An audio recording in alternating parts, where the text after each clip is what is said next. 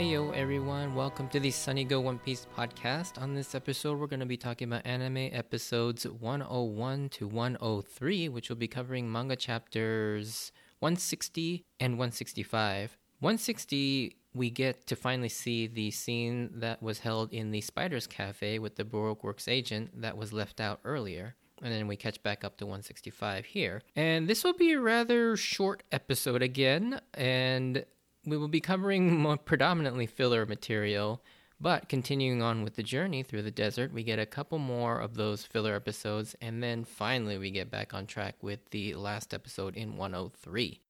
So the synopsis, we get a pair of filler episodes, the first with Ace confronting a bounty hunter claiming to have defeated Blackbeard, which Ace has been chasing down, and the next episode, which has the crew getting separated while making their way through the desert. And finally, in the lone canon episode of the bunch, we finally see the crew arrive in Yuba, as well as the Baroque Works officer agents coming together for the first time. So, just like the last podcast, the first two episodes are almost completely filler, except for the last part of episode 101, where Ace departs the Straw Hats and gives Luffy that piece of paper. Now, that scene originally took place while on the boat, just after Ace had blown away the billions with his Iken, and right there is when he originally left, but obviously the anime kept him around. So, he departs here and has that pretty much a similar exchange here where he gives Luffy that piece of paper. And then the rest of the actual canon episode in 103,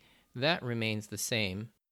Now getting into my thoughts on these episodes. I mean, they attempt to give Ace a reason for him to stay around in Alabasta for so long, and he's actually looking for a bounty hunter that claims to have defeated Blackbeard, but it turns out to be a wild goose chase. The one important and canon bit to come out of this episode is the very end where Ace departs and leaves Luffy, like I was saying, and he gives him a blank sheet of paper. This sheet of paper, right now, we don't really know what it actually means.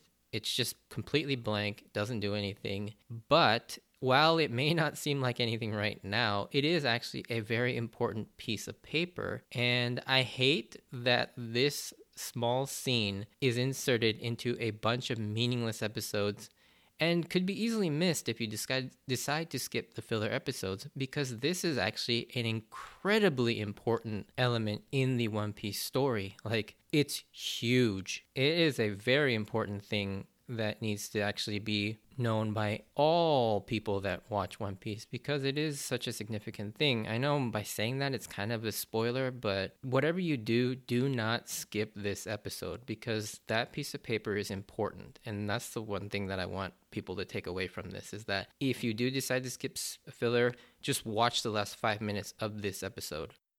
The second filler episode, 102, is even more useless to the story in my opinion, as literally nothing happens. I do like the small bit of dialogue from Zoro and Nami on them reflecting why they continue to follow Luffy and what teamwork means to the crew. It kind of foreshadows how much teamwork will be a huge part of their success in the coming conflict with the Baroque Works. But beyond that, this episode is incredibly uninteresting and boring. I mean, nothing happens. It's just them walking and getting lost, and even though I've always said that I like episodes where it's just the crew doing stuff, nothing actually happens in this episode. Like, no character development, no relationship depth comes about in this episode, really, aside from maybe Chopper and Zoro. Episode 103 is where we finally get things back on track, and things get really interesting again. We finally get to see all the major players and villains of this arc. The remaining Baroque Works officer agents are introduced. Mr. 2 we've already met, but we finally get to see Mr. 4 and Miss Merry Christmas. And I remember when I first saw these two, they were not at all what I had imagined. Like, a dim-witted big guy and a fast-talking old lady is hardly what I imagined to be an intimidating pair of a assassin group called the Baroque Works, and especially one of the caliber of officer agents, especially having seen the other pairs, with Mr. 3, Mr. 5, and Mr. 2 being these. I mean, Mr. 2 is kind of ridiculous, but he also has this sort of intimidating, like, unhinged aspect to his character. And then lastly, we finally get introduced to the Mr. 1 pair, the supposed strongest pair of the officer agents, and this is more what I expected to see as Baroque Works officer agent villains. However, his partner, Miss Doublefinger, I never was able to figure out her code name reference until I actually looked it up. And Oda addressed this in an SBS. And it's meant to refer to New Year's Day, as in January 1st, which is 1-1. And so when you hold your index fingers up to signify 1-1, it's double fingers. And so Miss Double Finger is meant to reference the holiday of New Year's Day. We don't learn too much about them other than they, for the most part, haven't met each other and they barely get along, if at all. And Mr. 2 and Mr. 1 definitely do not get along with each other, as Mr. 2 is this flamboyantly energetic character, while Mr. 1 is a very serious and down to business type of guy, and so he kind of hates Mr. 2. One thing I found really weird and kind of unnecessary is the surprise reveal that Paula, or whatever her name is, Miss Doublefinger, that she is Miss Doublefinger. I don't get it. Like, they just introduced her literally 3 minutes ago, and then all of a sudden it's like a surprise reveal. Oh, she's the Miss Doublefinger. It's like, what? Why did this need to be a surprise? I mean, it's not like we saw her prior to this. I really don't understand why Oda decided to do this surprise reveal with her, but I guess I honestly don't know. It seems really unnecessary to the story. Moving back to the other storyline, the Straw Hats finally arrive at Yuba, but when they arrive, the oasis is buried in sand with one lone old man digging it up and informs him that the rebel army had relocated recently to Katoria, so they traveled here for no reason, and it is all the way back in the other direction. In the next scene, we get to see the toll of what Crocodile's schemes are doing to the people of Alabasta as the shriveled old man recognizes Vivi, and it's revealed that he is Toto, Koza's dad, and he's lost a ton of weight, as it looks like, in the years since the flashback when Vivi was a child, and he's been trying to restore Yuba back to the oasis that it once was and tried to stop the rebellion from throwing their lives away, as he has his complete faith in the king. And he knows that he's a good person and wouldn't allow this to happen, that there must be something more to this story. And so he wanted to dissuade his son and the rest of the army from throwing their lives away in a meaningless fight over some sort of a misunderstanding. More on Toto in the next episode, but for now, it's just really sad to see this once energetic and optimistic person wasted away to nothing but skin and bones, desperately trying to save his town and country. I always really feel for Toto here, and I'll obviously get more into this in the next episode because I don't really want to spoil anything, but yeah, it always makes me sad to see Toto just all by himself trying to dig up Yuba like this. To end the episode, we get a cutaway and a proper introduction to the current day rebellion leader, a grown-up Koza. And fun fact, he is voiced by Takeshi Kusao, another Dragon Ball veteran voice actor. He plays none other than future Trunks. And also, if you play Guilty Gear, he's Kai Kisuke as well. But yeah, we get another Dragon Ball alum, and he sounds awesome. I love his voice, to be honest, and I'm glad that he's also in One Piece.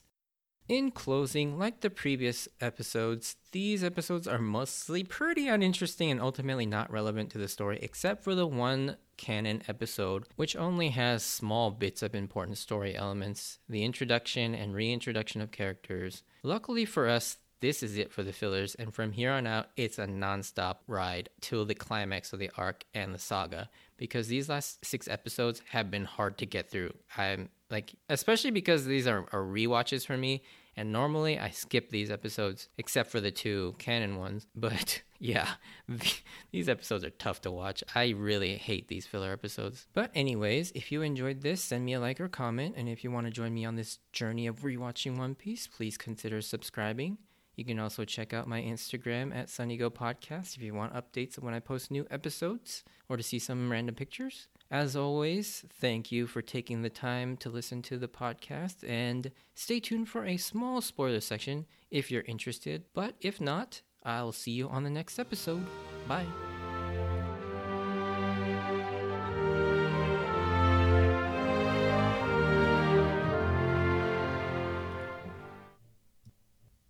Alright, so spoiler sections. Only well, one main thing, but there's another thing that I kind of wanted to mention too. And I don't know if this is just me seeing what I want to see, but in the episode 102, when Zoro, Chopper, and Luffy fall into that underground cave, it seems like there's a poneglyph in there. Like there's a big square rock in there with poneglyph-like writing. And I wonder if that's just like an oversight from the animators because of that filler section, that it's not supposed to be there, because poneglyphs, first of all, are incredibly rare.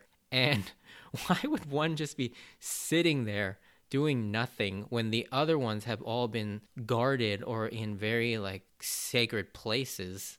And so I'm wondering if that's just, they just threw that in there because it looked cool from the other poneglyphs, but didn't understand just how significant a poneglyph was. I just found it really weird that it's just laying right there in the ground randomly with no notice or mention of it. But obviously the bigger thing I wanted to mention is the Vibra card. I don't know if that's how you actually pronounce it in English. I mean, because in Japanese I always just hear it as Biburukado, so I just phonetically translate it as Vibra card. But anyways, the piece of paper that Ace hands to Luffy is obviously huge. I mean, it plays such a big role in the rest of the story. It helps them find each other and helps everyone find each other, and whether it be the Marines, whether it be other pirates. And clearly, you know, that takes a huge role in Ace's execution in Marineford when Luffy notices the piece of paper, you know, singed and burning while he's on Amazon Lily, and realizes that Ace is in trouble. And then again, we also get to see in Thriller Bark, Lola, who gives Nami her Bibber card.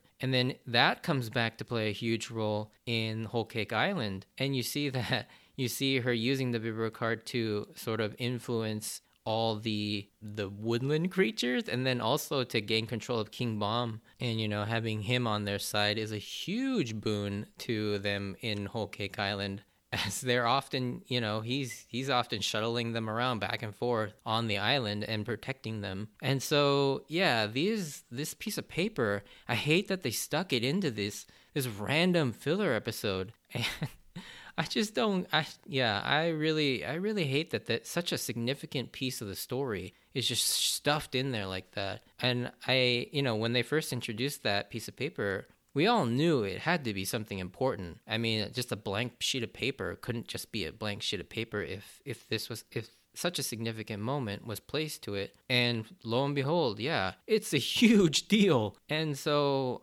it's interesting how that piece of paper, or the paper card, it's just kind of like a throwaway thing here in the anime, and it's kind of unfortunate. But you know, I'm glad that it's there, but it's just like they should have done something different with this scene rather than just chucking it in there. But anyways, that's neither here nor there. I mean, that's kind of a small nitpick, but yeah. But anyways, thanks for listening. I'll see you on the next episode. Bye.